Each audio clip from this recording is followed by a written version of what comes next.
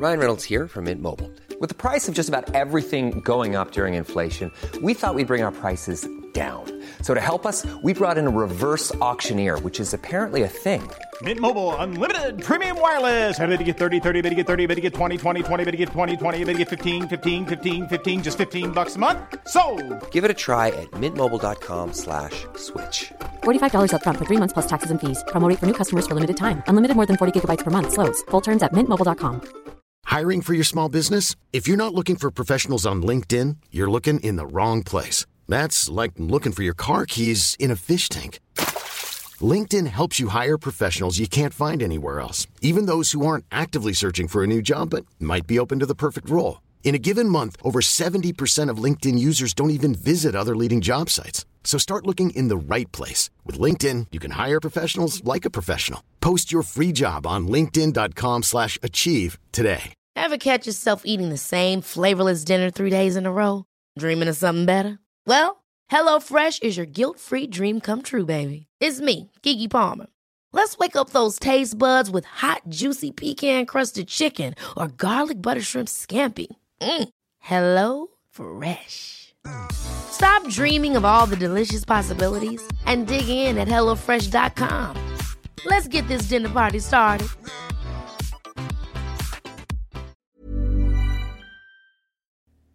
Hello, I'm Gary Mansfield, and welcome to the Mizog Art Podcast, where each week I'll be speaking to a different artist.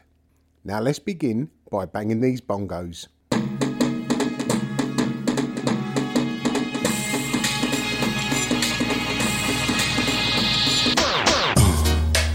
Yeah, right.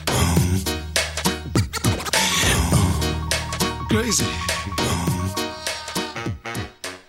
Hello and welcome to episode number 43 of the Mizog Art Podcast. This week is going to be something a little different. I'm taking you to meet one of the country's most exciting jewellery designers, Miss Tessa Metcalfe. I was introduced to Tessa via her friends Emily Malice, who featured in episode number 30, and Alex May Hughes, who was feature of episode number 40. Tessa's work is something really unique. It's inspired by her lifelong affection of the humble pigeon, which features in every piece of her work. And when you walk through Hatton Garden, you pass one brightly lit, shiny, generic jewellery shop after another, their windows being a sort of copy and paste from the last. Then you come across Tessa Metcalfe's shop, and just like her designs and her as a person, it really does stand out from the crowd. The front of her shop is adorned with Alex May Hughes signs. The large shop sign, which is the width of the shop, stating Tessa Metcalfe, which we do touch on. When I entered her workshop, where her and one of her assistants were just finishing up, it did feel like you was entering a shop that hadn't been touched for like 80 years. And just like her jewellery, it takes a few moments to realise the sense of antique that you're feeling is actually extremely contemporary. That the sense of antique that you're feeling is actually interwoven with contemporary craftsmanship. So come and join me for a stroll through Hatton Garden to the workshop of Miss Tessa Metcalfe. So I'm in the workshop of Miss Tessa Metcalfe. Hi Tessa. Hiya. I've got 7 questions. It's hard, isn't it, that first bit when we've been talking for 20 minutes? Yeah. I've got 7 questions I'll ask each artist. How would you explain what you do to someone that doesn't know your work? I'm a jeweller and I cast pigeons' feet, make fine jewellery from casts which are replicas of pigeons' feet, and the pigeons' feet are not inside. I love that. I love the fact when I found out that you cast, because all your rings, all the stones are held in by pigeon's feet. Yeah, either held by the pigeons' feet or the stones are in miniature rings that the pigeons are wearing. Oh, beautiful. I didn't know that. You know? Yeah. The pigeon. The pigeon. Where does that come from? The love of the pigeon. I think it came from, it's like a really early childhood thing. And I remember, I'm from London and there's not much wildlife.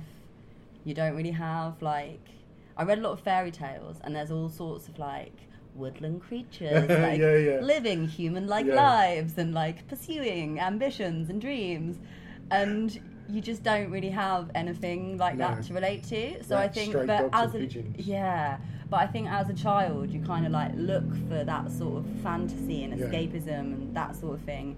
And I just kind of thought, oh, well, there's these pigeons. So I kind of liked them, I think. Yeah.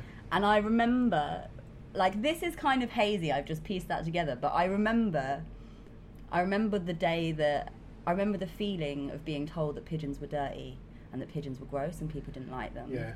And I remember being like, but I like pigeons.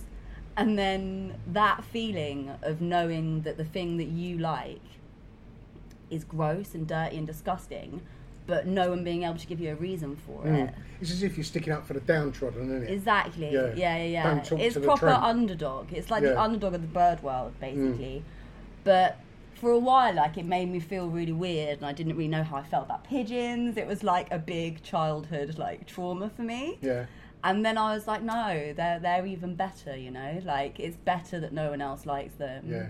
They are almost a Dickensian child playing in the street, aren't they? Yeah, and so, like, they've just got such... I do literally watch them. Like, they've got such personality. There's so many hilarious. Of them without a foot, and they're just walking about on a stump. Yeah, that's me. Need to make a new ring, so I just get my little pliers out. Off you pop.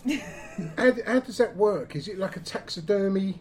Yeah, well, I just did it from a pigeon that I found, and then I taxidermied it, and then I kept its feet, and then I used those feet, and then slowly I've been given a dead pigeon that someone's found, or I made friends with a guy that worked at Rentokil, and he posted me 2 pigeons. Are you the Hatton Garden pigeon lady?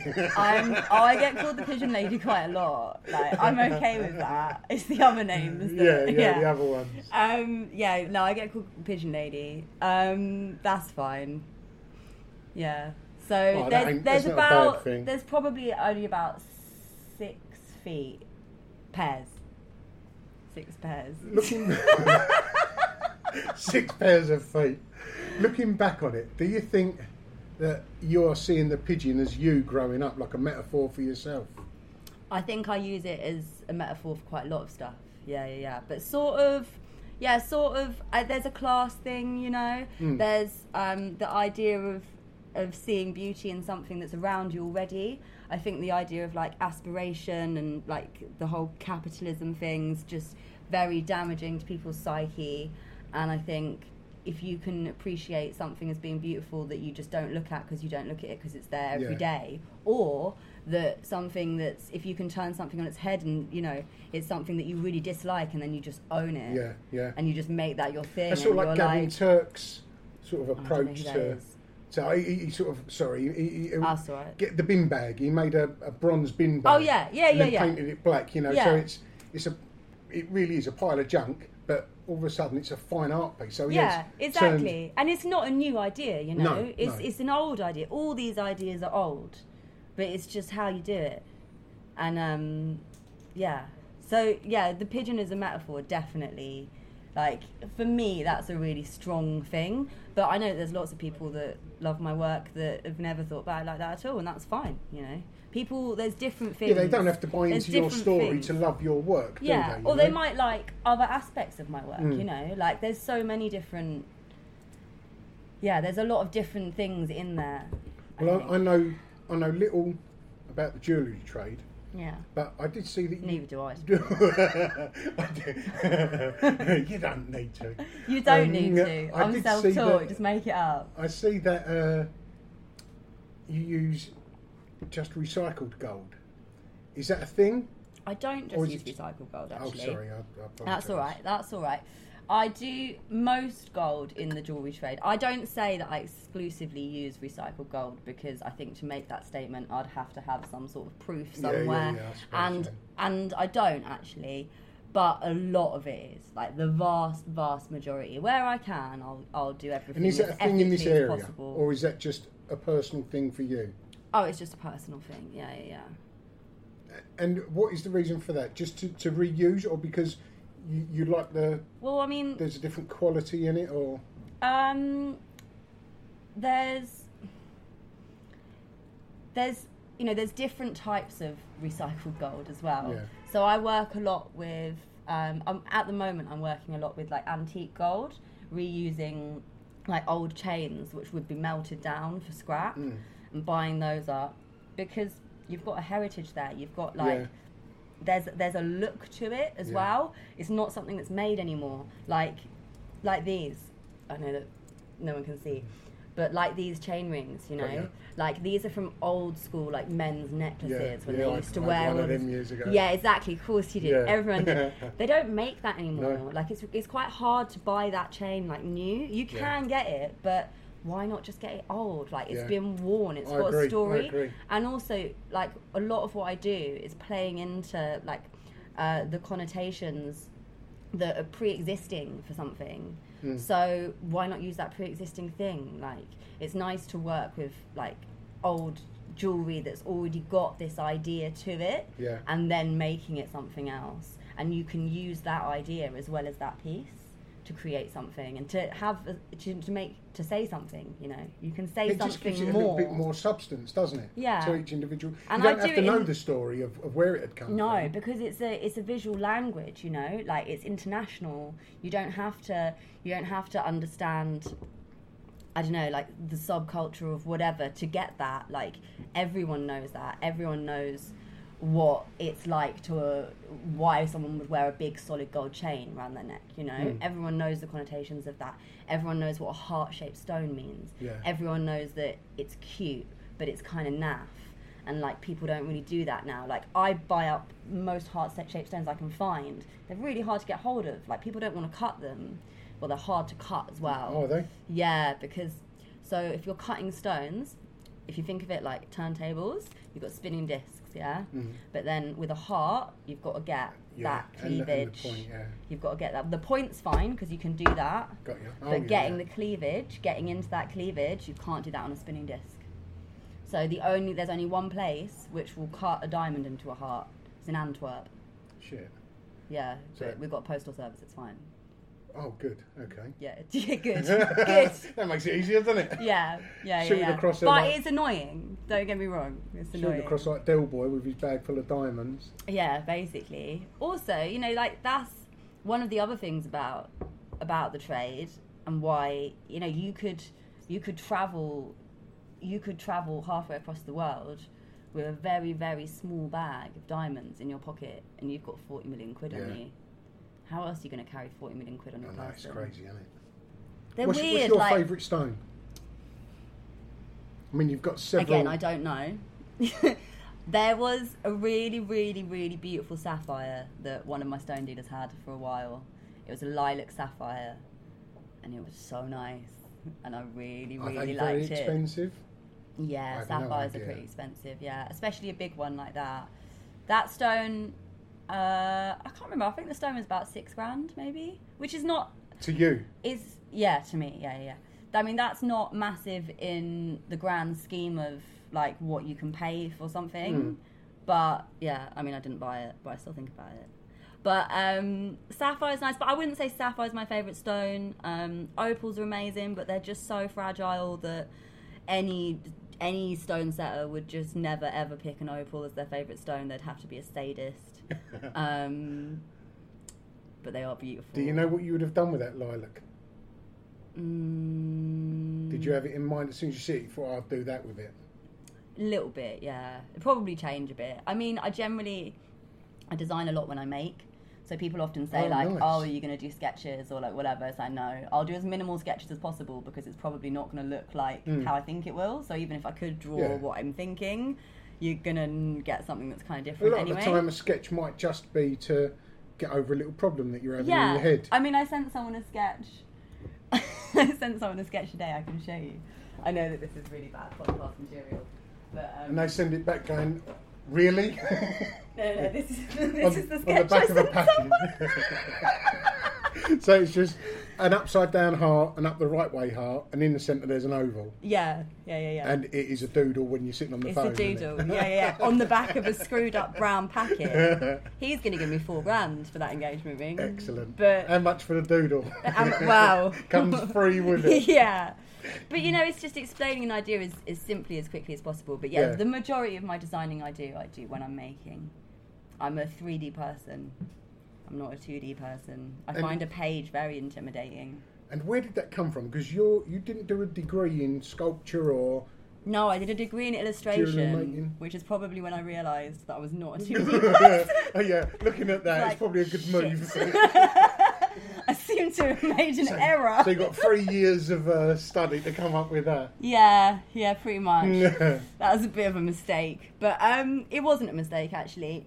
The reason I did illustration isn't because I wanted to draw pictures. It's because I was interested in the idea of visual communication. And illustration, more so than art, is focused on how you communicate. I mean, art, you are communicating, but you don't have to get your precise message across. No. That clearly, like, people it's interpretation is such a big part of it. And interpretation is a big part of what I do as well, like we were talking about. But when I wanted to study, especially, I was very interested in the language of visual communication as like as an idea, as a concept, and that's why I wanted to study illustration. But then I got on the course and realised that most people were just drawing pictures. I think, again, a bit confused. But also, I'm glad I've never studied jewellery, because studying, I think, can make you incredibly overcritical and can put, especially from someone else's viewpoint, where you might not even respect their opinion, or you respect their opinion within that context, but later on you can be like, that's got nothing to do with what I was trying to do, and you become so overcritical. Well, I became incredibly overcritical of anything that I did, to the point where I didn't want to create anything. Yeah. And it sucked all the joy out of the subject that I enjoyed. I have exactly that at the moment. Yeah, it's really, and I think education is a very dangerous thing. I think it's in so many ways, in the way that it's taught incredibly badly and people don't get fundamental education that they need. And it's not prioritised, and then in other ways where it's used to, to spread one person's viewpoint. Like, essentially you're being taught by one person or two people or whatever who are from a school of thought that isn't necessarily aligned with what you're trying to do. We should be progressing, not looking back. Yeah, but hopefully as creatives you're going to take on their point of view and use it within your own context. But not everyone. Yeah, but you're not necessarily taught.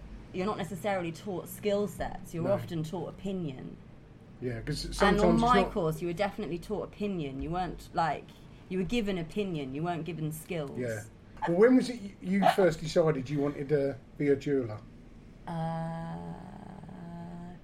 I'm not really sure, because it's one of these things where it's all just a natural progression, and you never make a decision about what it is. You just sort of are doing a process, and you're just doing what you feel is right to do. It was on my degree course in second year. We did a thing called extension studies. I'd already done some work around the pigeon at this point, because I had this childhood memory of seeing a dead pigeon in a gutter, and when you get petrol in the gutter and it's swirly, it was like that. And it was also on this pigeon a bit, and then the actual feathers of the pigeon's neck are those same greens and purples, and that was my favourite colours, was trippy greens and purples. I was well into that, and I remember just thinking it was just the most beautiful thing I'd ever seen. But again, it was oh, that's dirty, that's disgusting, don't look at that. And then me being it's so pretty. And that sort of that being torn between something being disgusting but actually really beautiful. I've got a massive thing about mould. Mould is so beautiful, but so gross. Don't breathe that in, but wow, it's the prettiest miniature rug ever, And it's that sort of, it's something, it's like kimchi, if you like kimchi and you like sauerkraut, it's something that's rotten, that it triggers something in your brain. This is why people either love it or hate it. is because your brain is going like, that's a bit off, you shouldn't like that. And then something else in your brain is going, poison. Yeah, I like that. What the fuck? Like, let's have some more. Like, that's what that is, that feeling. And I love that. Wait, what was the question? Oh no, it was about, I remember. So I'd already started doing some work on the pigeon, and I'd done this painting. It was not a very good painting, but I think it was a good idea. The most of my degree was me doing quite a bad thing for what essentially I still believe they didn't was a good idea. But for me, often, like, the idea was the most important bit, and once I'd got that, I kind of didn't really care what I did. It was just like a shit illustration, you know? It's just a shit drawing to explain something that's bigger. I find that a lot in my artwork. I try to, it's as if you're given a problem in your own mind, and to produce the artwork is to make the problem like a Rubik's Cube, is an analogy I made earlier. So the problem you have, then you finish it in your head, you finish the Rubik's Cube, now you've got to make a Rubik's Cube to show everyone that you're correct. Yeah, exactly. Like, it's not that That's fun, the that boring bit. Yeah. But lots of people find a lot of pleasure in that. And especially with jewelry, there's a lot of people that, you know, they want to be painstakingly, like, perfect. They want to create something that looks like a machine made it, you know? I don't have that in me. I'm okay to not be able to make mad parallel lines and, like, a handmade collet and this, you know? Like, I know people that do, and they do it really well. But that's not me. I don't care if it's... Yeah. Like, anyway... But yeah, so sorry, that was me interjecting. No, that's fine. I've definitely got distracted. Where were we? From illustration so there was the into pigeon. jewellery. I did that painting. They weren't into that. Wicked. Whatever. Don't care. Clearly well over it. Innit? Prick. I'm well over him. Bitter and twisted. Edit that out, I'm on a wheelchair and I'm just working my way to the door. Yeah, She's locked me in the fucking rocket here. You'll have to soon. And then, then we'll be up to. Sorry. That's alright. And then, so it was a pigeon. That was it. I did extension studies. And I did a multi-material making jewellery class. And I made friends with the teacher, and we just did, like, some really basic skills. Like, there was an enamelling kiln, and there was, like, a couple of other things. Anyway, and then I'd by this point taxidermied a pigeon and made a hat. And I took in, just put that out there, I took in the feet, and I asked her if I could cast the feet. And she was like, it's not really something that we're doing on the course, but I'll show you, like, some basic casting techniques. And she did. She was great. Her name was Kath LaFan. She was really good. Kath LaFan. She was amazing. If and she was didn't honestly show you the that, only... I don't know what... I'd might not already be, drawn a picture of... I'd drawn in one of my sketchbooks a picture of this foot, and I'd done it in gold ink. And I think I'd drawn it holding a jewel. So I'd already thought about it. And that's maybe also why I wanted to do that course. A little bit, but I hadn't really pieced it all together yet. Oh, nice. I like stories like that. Yeah. And then she showed me a few casting techniques, and then I made friends with her a bit. I think she felt sorry for me, probably. She was cool. She was probably the only person who was, like, supportive, actually. Yeah. I don't think she particularly, like, was massively into what I was doing, but she, like, gave me the freedom to just do it. She saw the eagerness in you. Yeah, and she was just like, cool, you want to do this? Yeah, cool. Like, I'll show you how to do it. And then it was when, like, class was out, and that was actually at Plumpton Agricultural College. This thing Agricultural? Yeah, Plumpton Agricultural College. Okay. I didn't realise it wasn't just in Brighton Uni, or I might not have signed up for that course. Oh. And then I realised I signed up for it, and I was like, oh, wait, shit, where's that? I've got to get a train? But I just made friends with a girl who had a car on the first day, and was like, wicked. So then me and 3 of my mates all hopped in her car. We gave her petrol money. She was cute. Yeah, and then... Yeah, and she let me go and do a few more casts in the holidays when the kids weren't there, when the agricultural college kids weren't there. The farmers. Yeah. No, I was into the farmers. I did some shooting with the farmers. I made friends with them farmers. Yeah, they got your pigeons. Yeah, innit? Got your uses. Which piece that you've created do you hold most dear? I was thinking about this question earlier. Oh, yeah. Because there's sort of 2 ways I can answer it. obviously I do a lot of bespoke stuff, so I have a lot of clients. I have a lot of clients that come to me with their stories, and it's something that's like really precious to them. I'll just answer it in both ways.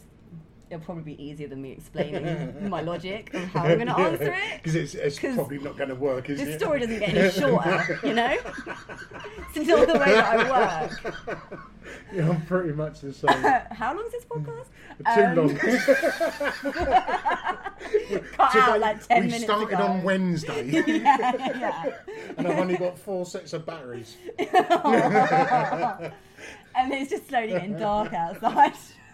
Light. Oh yeah. So yeah, I have people that come to me with their stories. So there's one ring where a girl came to me. She had been through quite a lot. She recovered. I think she'd by that point pretty much recovered from having like some pretty intense open heart surgery.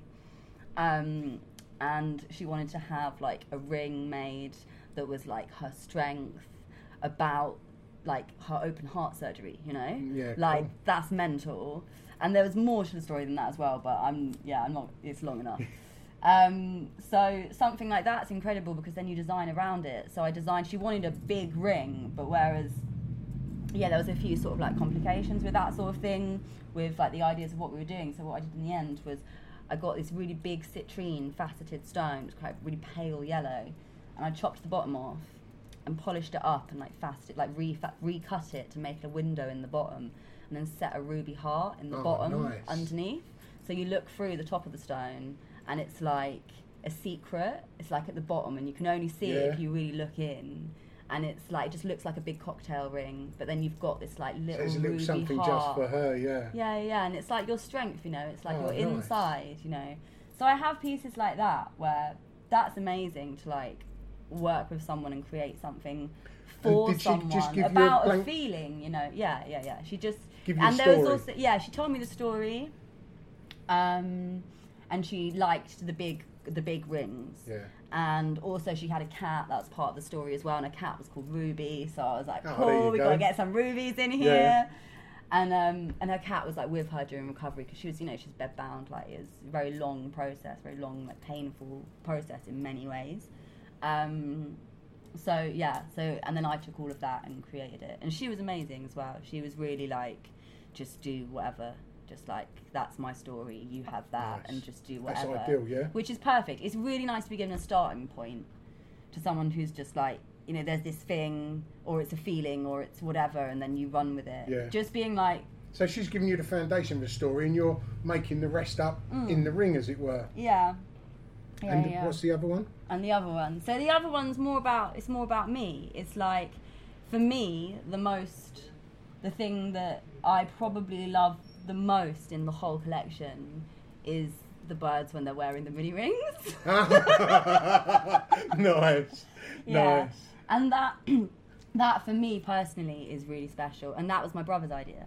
Oh, so, good. Yeah, so it's like a bit of him as well. What does he do? He's a welder. Yeah, he actually died. So he was I'm sorry. A welder, but he also worked for me. We worked together. Even more beautiful. Yeah. So, so for me, like, that's always going to be amazing. Of course, and that it's just, the humour in it is just brilliant. Yeah. It's like you're taking a diamond I've done engagement rings now with like pretty big, sparkly, fancy diamonds. Yeah. And I've set that diamond into a miniature ring that is worn by a pigeon. Excellent. Like, that's great. And the subversion of taking something that's so expensive and it's got this perceived value and all of this, and then putting it on a pigeon's claw is like, it's just the industry is ludicrous. Like, all of this shit is just mental. Like, so just to do something ridiculous is just fun. And it's just always fun. got your brother. Yeah. Hasn't it? Yeah. Beautiful. Exactly. Beautiful. Exactly. Oh, I'm sorry to have made you say that. I didn't. No, that's all right. I brought it up. That wasn't something I'd written down. I had no idea. You've just had the 3rd anniversary of this shop. Yes. It was plenty of pigeons. Yeah, loads of pigeons. pigeons. Plenty of people, plenty of booze, no doubt. Yeah. I got pretty wasted. Yeah. You work a lot here. Yeah. Where'd you go to relax? Or what do you do to relax? So, Well, now you ask. you know what? This is actually probably my happy place here. Like, it's beautiful inside. I know I've said this to you already, Yeah. but it's like opening the door, walking in, and as I said to you earlier, it's as if you've just walked into one of those shops where they've taken the shutters off after 60 or 70 years, isn't it? and this is perfect for me, like this time, because Hatton Garden shuts down. You know, everything's shut, and I've got, like, during the day, you have the postman come in, whatever, you know, things to do, like my stone setters, polishers, you know, people popping in. In the evening, you don't. This area's just shut down, and it's just so peaceful. Nice. And I have many rules that I've created over the years for most aspects of my life. One of which, but in the evenings, I'm not going to work on what needs to be done. You know, like if I want to, I will. But if I want to work on just something different or like whatever I want, you know, like there's no rules. I can just work on whatever I want. I'm not going to like. Oh, that's cool. Yeah, and it's that's. Like now, like it's calmer, you know. It's nicer, isn't it? Definitely. I mean, you won't really hear that much earlier. But No, but I know this area pretty well, and it is hectic. It's hectic. It's like at the weekend. It's just shut. Everything's shut. Pret's shut. Like Sainsbury's are shut. I mean, I I don't shop remember in either of those establishments, but before I went they're away, shut. I went away when I was 26. Before that, I was running a few doors in and around the city on a Friday. And it used pub's to be shut. Used to be 9 o'clock. The city police told you 9 o'clock. Pub shut. Everyone's out. By 10 o'clock, they want the streets emptied. That was then. It's great. It's great. But then the people who are about, because you know there's old council houses around here and stuff. Oh, I love it. And you've got like the proper old community. Oh my god, the twins that live upstairs. Are they bonkers? Okay, we'll just keep an eye out. If I see them, I'll open the door and I'll get the twins in. That'll be a whole other podcast. Male or female? Male. They're about 60 odd. They've lived upstairs their whole lives. Brilliant. They are absolutely insane, and I love them so much. I saw my mate Elliot earlier, and he goes to me, Tessa, I think I saw your twins when I was in King's Cross. And I was like, what do you mean you saw the twins when you were in King's Cross? He's like, look, I took a picture over my shoulder. Gets a picture out, and I'm like, that is your shoulder with the twins. And he was just like, and they're just doing something, God knows what. They just scurry about. Excellent. They are mental. They are so good. Do they pop in to see you, or you just... Yeah, sometimes they pop in to see me. They often get my post. I sometimes get their post. They've got a lot of opinions that they like telling me about, and I just listen. They are amazing. Oh, don't you just need people like that? Oh yeah, no, they're great. I love them so much. I sort of half envy you. My neighbours are normal. Oh That's really? not good. Yeah, I know. That's not good. Right, talking about your shop sign.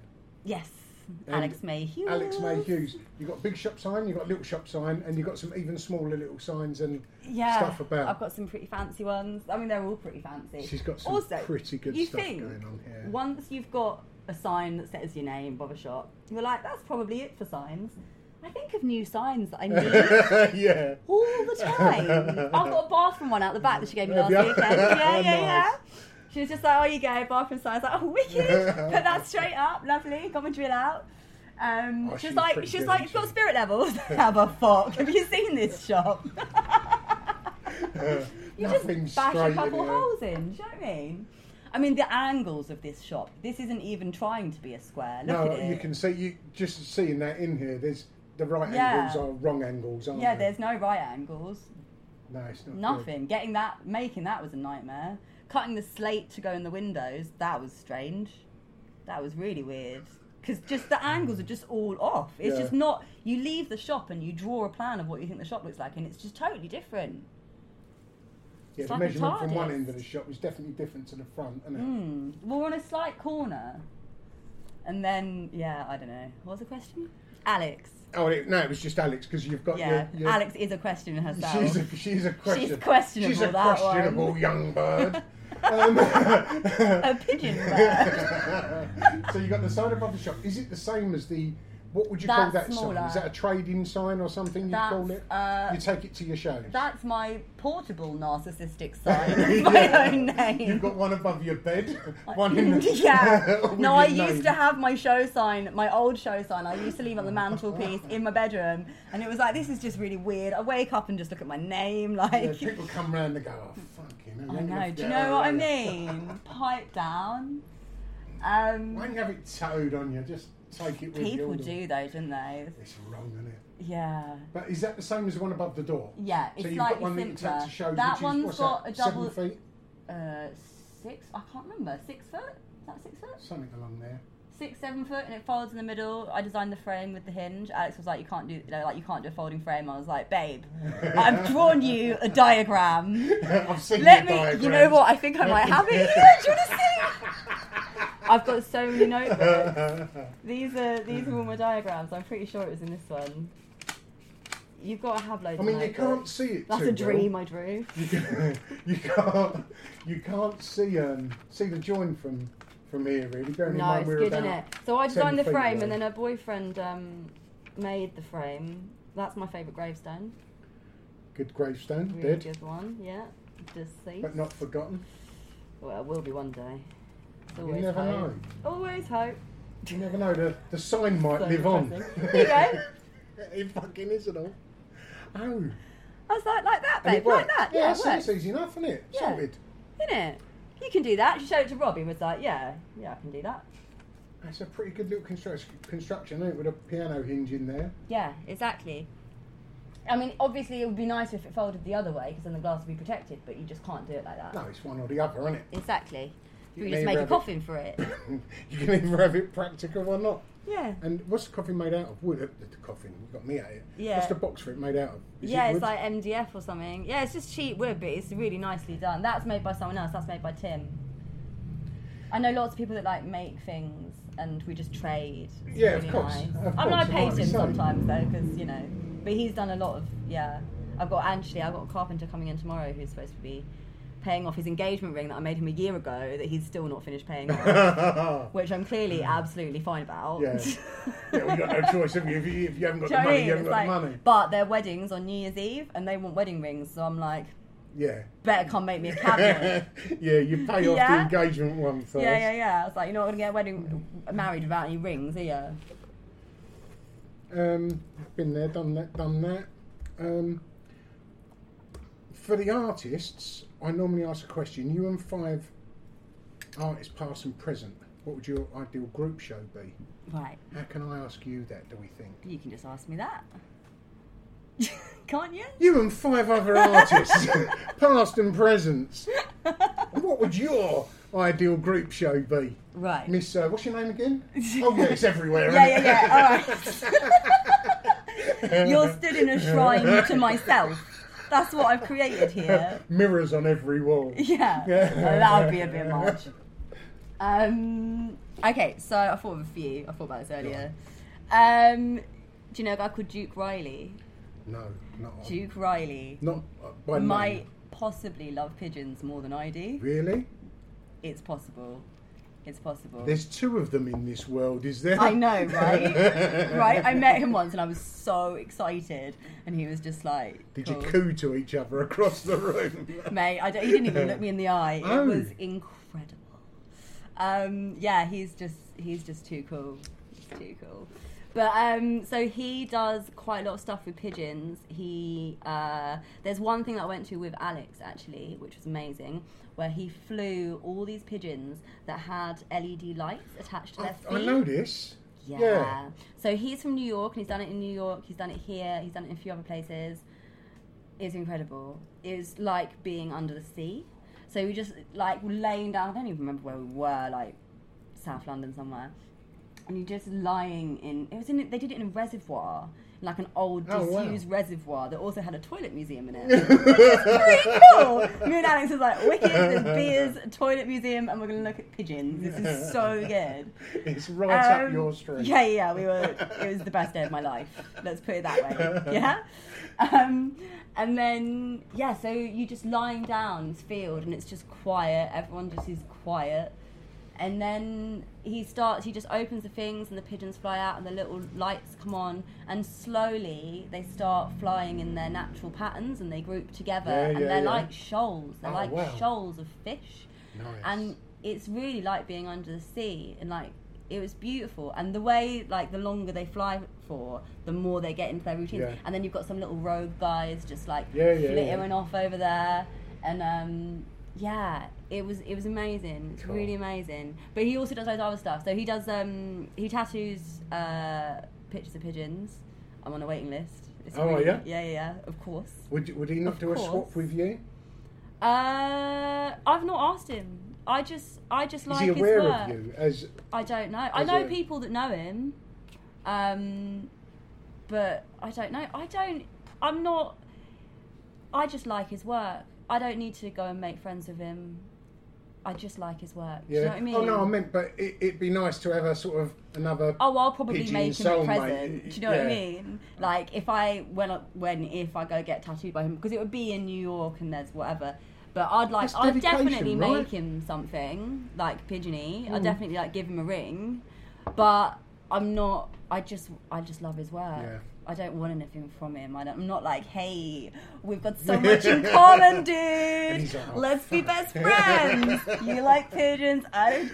No, it's like his work's amazing. He'll ask you I like your name when you his... whip out your sign. Oh, that's maybe I should do that. My name is. Yeah. One moment, please. They're not that portable, even with the coffin. But yeah, totally worth it. Totally worth it. I'll do that. I'll take the Brilliant. sign. You're right. You're right. If he doesn't ask me my name, it'd be really awkward. He's done that. He's done a bunch of like embroideries of different pigeons, and Yeah. like I can't remember how many he did loads, and they're all different pigeons. Nice. And some paintings. He's done a lot of pigeon-related stuff. I'm into all of it. It sounds like you're into pigeons. Yeah, I'm pretty into And pigeons. is there another 4, or is there just 5 of him in your group show? We could probably just 4 other pigeons. Yeah. No, I've got a A list. racing pigeon. I got 4. Wood pigeon. I got 4 on my list. I could probably think of another one. So there's a guy called Wallace Chan, who is this like old school sort of stone cutter, and then he's developed this technique that's like pretty much all his own, and he kind of borders. The reason why I really like his stuff is because he borders between craft and art. Like what he does is art, but what he's learned is a craft, and there's such a divide between craft and art. And art, like craft, gets looked down on because it's not art. Oh, it's and getting- some art, I mean, like, yeah, it's weird, but and then the lines are blurred, you know, but still. It's crossing over more. I mean, It's look at Alex. You Yeah, know. of course. I mean, it is crossing over more, but you still have that, like, I don't know. To me, it's quite interesting. But he is someone who's learned a craft, learned a skill, and taken it so far. So he does this thing where he engraves like a face into the back of a stone, and then like what I was saying about setting a heart underneath, but like next level, yeah. And then he facets the front of it so that the face is fractured, Nice. Yeah. like 70 times or Yeah. whatever within this cut that he designed. He makes, I think it's like 4 pieces a year or something, and each one's like £2 million or whatever. But it's insane. Like the love that he has for his craft and what he's created from it is just like An art on its own, yeah. it's an art in its own. Especially from a time, he's a pretty old dude now, like, especially from a time when craft definitely wasn't considered an art. And he's, like, developed a technique, you know, and just, like, really fine-tuned it. And I think that's pretty amazing. But I don't think this would be a very good, like, art show, by the way. I wouldn't put all these people in one. No, it's just the artists that you admire, Yeah, it's like, just people respect. that I like. Yeah. And then I don't know if I want to do the others.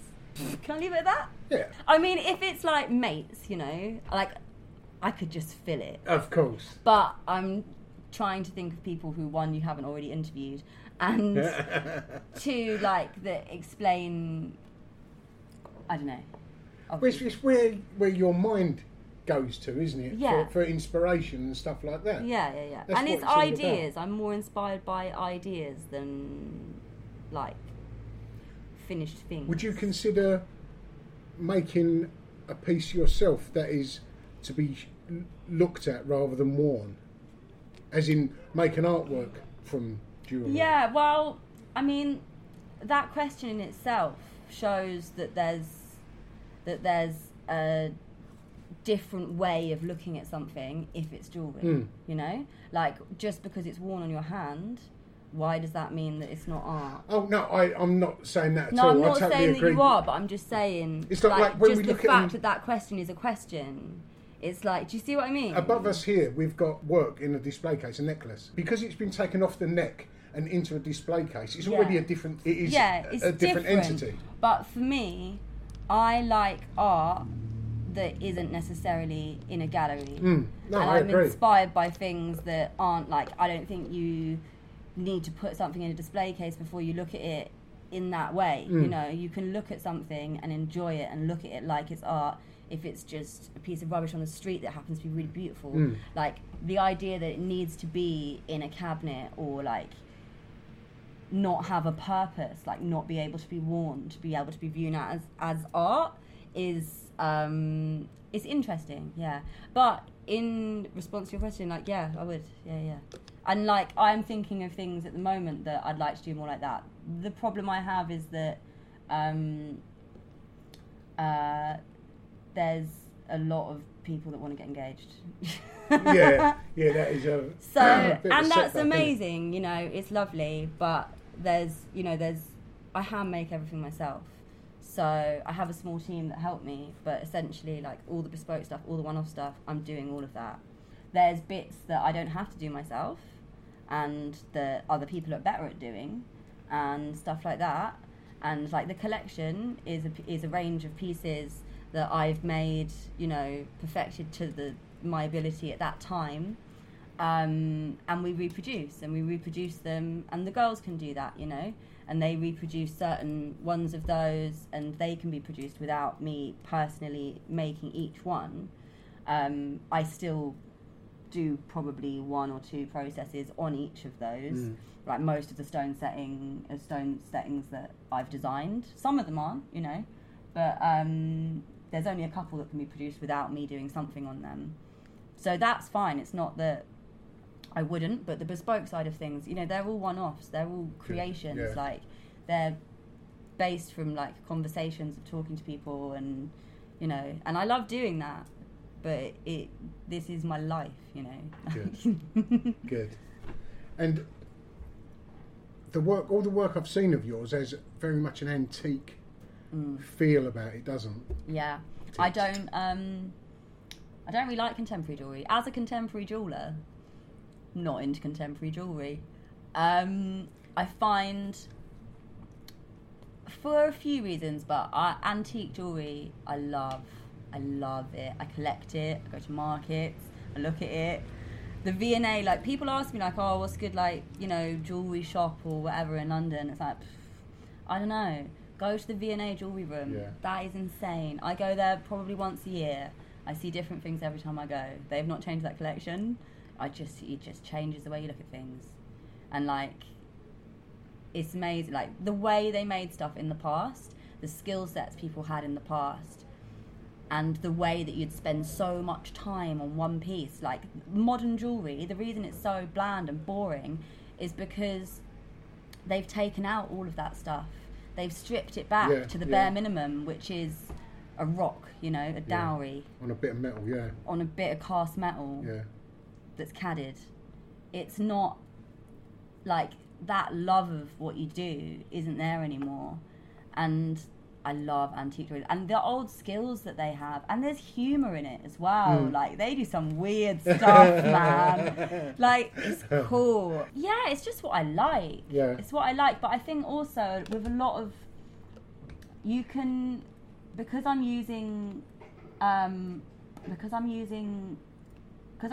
already subverting a shape, if you do it within a piece that looks quite traditional, you can trick the eye, you know? Like, I've got a piece called The Clause of Engagement, and it looks like a traditional sort of emerald cut, like, antique-y looking, maybe a little bit too big, because it's, like, comically big, but it looks like you wouldn't notice that it's pigeon claws and that it's got this thing behind it until you actually get up close and look at it. Yeah. And I like that.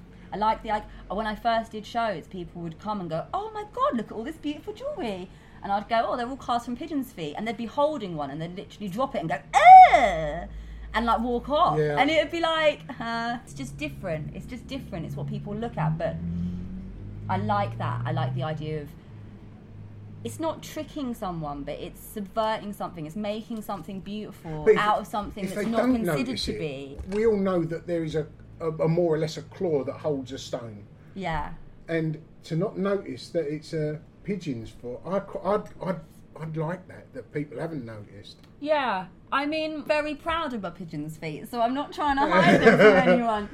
But yeah, I do think it's interesting. It's interesting, but I think that's why it's nice to create different pieces. Yeah. Because I can create one piece which looks like a very traditional engagement ring, you know, like you really might not notice at all, and it's very, very subtle, and it's very much the last thing that you notice.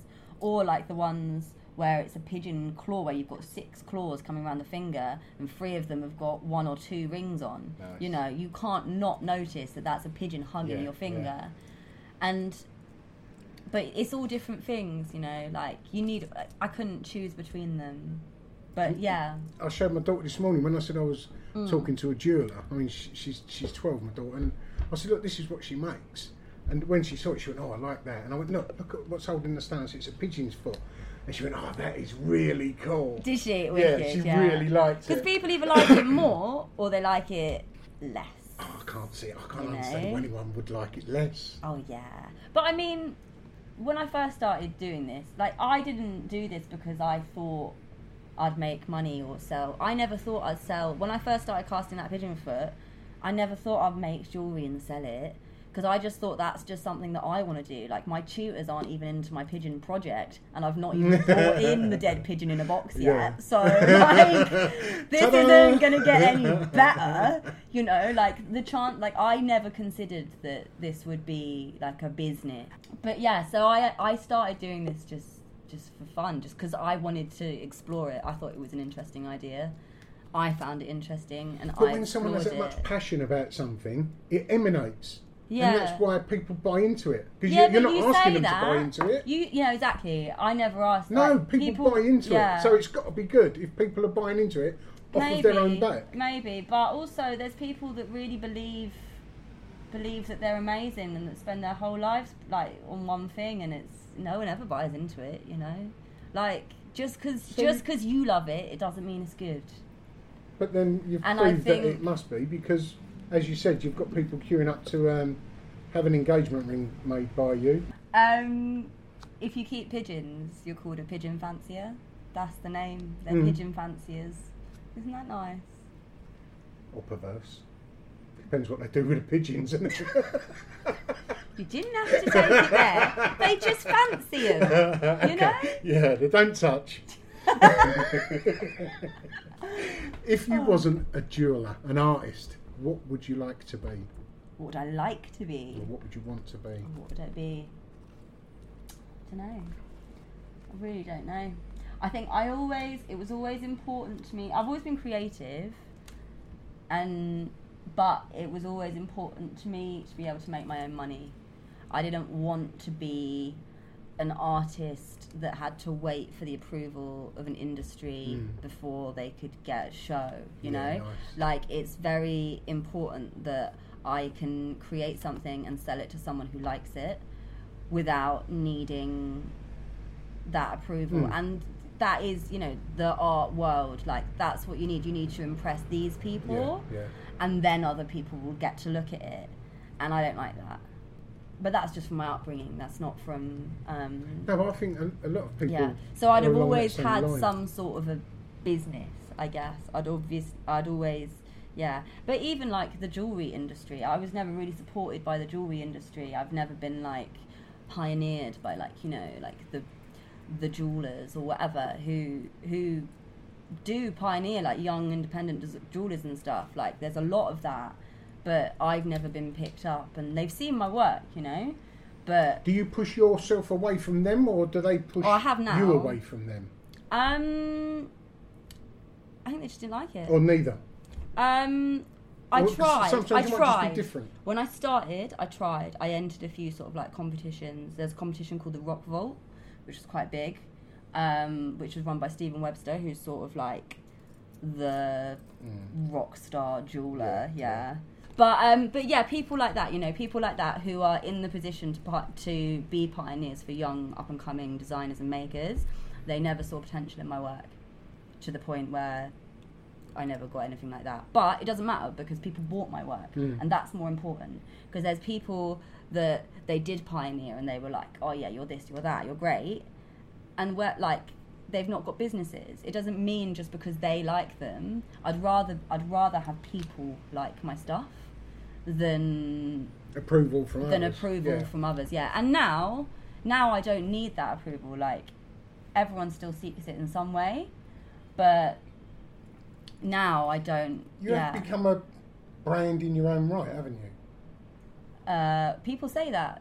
It's not something that I'd say about myself. I'm sure it isn't. But I don't think anyone should really say that about themselves. I didn't know any jewellers other than Stephen Webster. Yeah. When I said to someone that I wanted to include industries I'd like to include outside of fine art. Yeah. And I wanted everyone creative.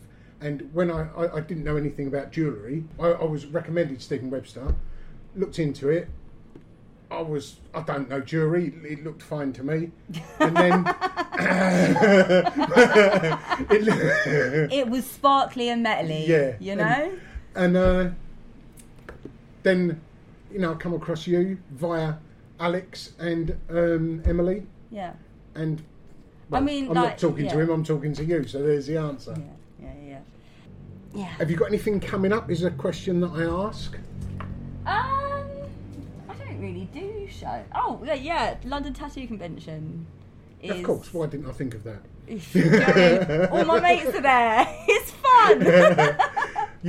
Have you got something there yourself? Yeah, I do every year. I do London Tattoo Convention and Brighton Tattoo Convention. They're the only two shows I do. Do you tattoo?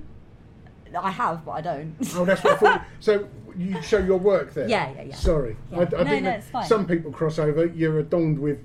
Well, I wouldn't like to think how many tattoos you've got. I can see half a dozen. Not enough. Yeah. Never. I've got a stand there. We're in the same place every year. I've done it for years. It's so much fun. I used to do jewellery shows and stuff like that, but the jewellery crowd aren't as fun, and it's just, I'm not into doing it to, get myself out there or whatever. It's just like, it's a fun place to be, and my mates are there anyway, so why not? Why not? Yeah, you're there anyway. Might it's wicked. Earn a few quid while you're there. Yeah, and it's nice to talk to people. It's a very different environment. Like what I do, I'm in my overalls. I wear overalls most days. It's messy and it's dirty, and I'm sat here on my own or with one of my girls, and we listen to podcasts and the radio and audiobooks, and we sit and we make jewellery. Like, it's not that glamorous. Like, my nails, a little bit of rock and roll in your life. My nails are shit, and I'm lasered pretty dirty. Yeah, lasered to fuck. Hurts so small. You want like at least an elaborate scar. So painful. So it's nice to get out and to see people and to be like, and just like have those chats, and like sometimes people say things that are really interesting about your work. Sometimes they don't. Whatever. Yeah, but it's interesting. It's nice to just be in a different environment. I could imagine a jewellery show being quite blonde or beige, as you might say. It's a lot of contemporary jewellers, and I'm not into contemporary jewellery. The same. And it's en masse, anything en masse is quite... Yeah. Yeah, and it's a lot of... They're really badly lit. It's so bright, and you've got to stand there and smile and talk to people and perform and answer the same questions 10 times a day. Like, I'm not good at that. I'm really not good at that. Just press play. Exactly. Yeah, listen to that. Do you know what I mean? Just get a sign made by Alex, sit down, have a gin martini. If anyone asks you a question, just point to the sign. Yeah. Where can people find you? Website, social media? Just Instagram. I just think Instagram is the key. And your name is? Tessa Metcalf. On Instagram, I'm well aware of what your actual name is. Yeah. Can you not? For a spelling reference. I think Instagram's incredible. Like, that whole thing of being able to reach people without having someone in between telling them what to look at. Pretty punk on its own, isn't it? Yeah, it's great. It's really great. There's the things about it that aren't so great, but of course, in principle, it's a beautiful thing. And I've got quite a large following now, but I didn't used to, and it's grown up so like slowly and steadily over the years that it's like it's amazing. And they're just people that love your work. Good. And it's just people that like your work. And that's just great, and it's so nice to be able to share your work. But I think Instagram's the best. Also, I'm quite slow at updating my website, so aren't we all? Okay, but that's all the questions done. Amazing. Tessa, thank you very much for your time. It's been a pleasure. Thank you, Gary. Oh, thank you, darling. Cheers. Yeah, that was fun. Good. I hope so. Yeah. Have fun editing it. There you go, Tessa Metcalfe. Now, I was nervous about this podcast because I'd never met Tessa, and my knowledge of jewellery design is minimal. But like any conversation you may have with someone who's passionate about what they do, it can only ever be a bloody interesting conversation. Now, I was told by both Emily and Alex how easy Tessa is to get on with. And my meeting Tessa for the first time just reminded me when I met Gina Soden for the first time. I stepped into their workplace, said hello, and it was just like an old friend I hadn't spoken to for a little while. And how touching was that story about her brother coming up with the idea of a pigeon actually wearing a ring on its foot. And as Tessa mentioned there, her brother had since passed.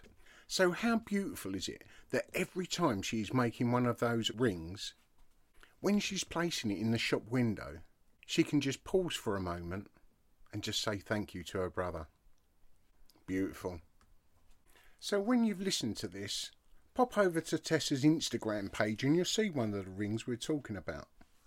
And if you're moved by what you see, you could go over to Tessa's website, which is www.tessametcalfejewellery.co.uk, to make yourself a little purchase.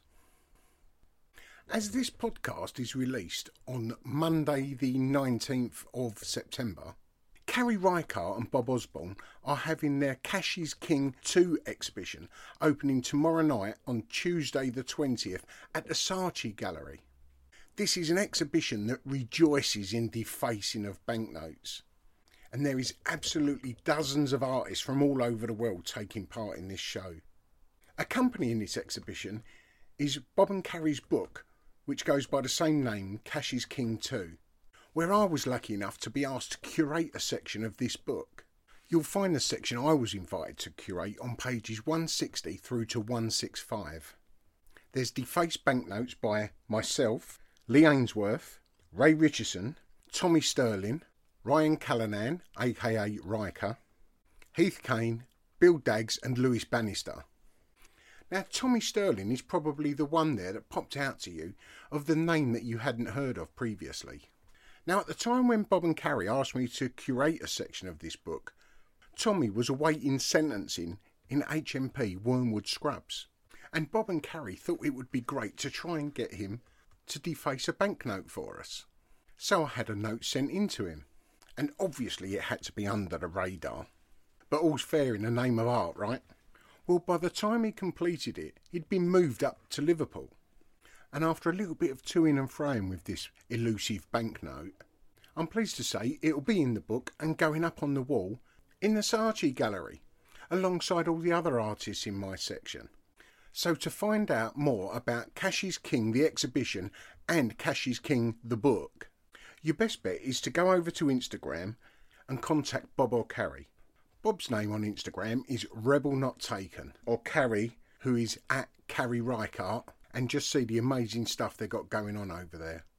I'm hoping to record a special Cash is King episode with Bob or Carrie once the exhibition's out the way and they can actually relax for 5 minutes. And I should say all the artworks in Cash is King are for sale. And as far as I'm aware, they are all framed. So that's all from me for this week. So as ever, on whichever platform you're listening to this podcast, you should be able to like or subscribe or even leave a comment. I would urge you to do all of those three for us. It'll only take a few seconds. It really helps us as a podcast and anyone who wants to find an art podcast. So, thank you all for listening And until next week, ta-da.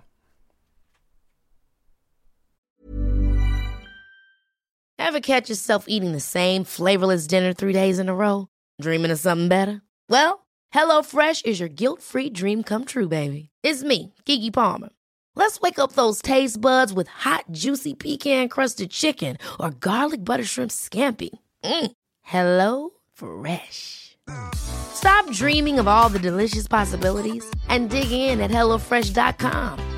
Let's get this dinner party started.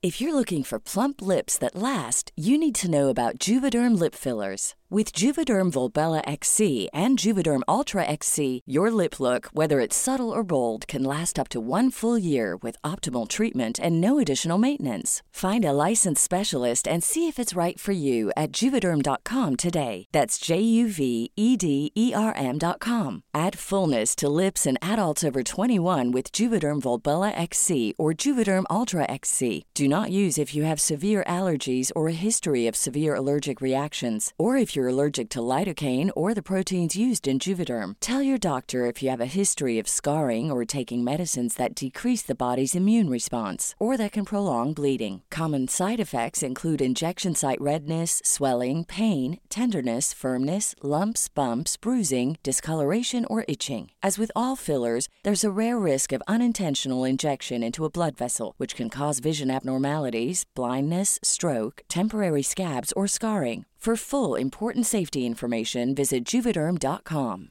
Hey, it's Paige DeSorbo from Giggly Squad. High quality fashion without the price tag. Say hello to Quince. I'm snagging high-end essentials like cozy cashmere sweaters, sleek leather jackets, fine jewelry, and so much more. With Quince being 50 to 80% less than similar brands. And they partner with factories that prioritize safe, ethical, and responsible manufacturing. I love that. Luxury quality within reach. Go to quince.com/style to get free shipping and 365-day returns on your next order. Quince.com/style.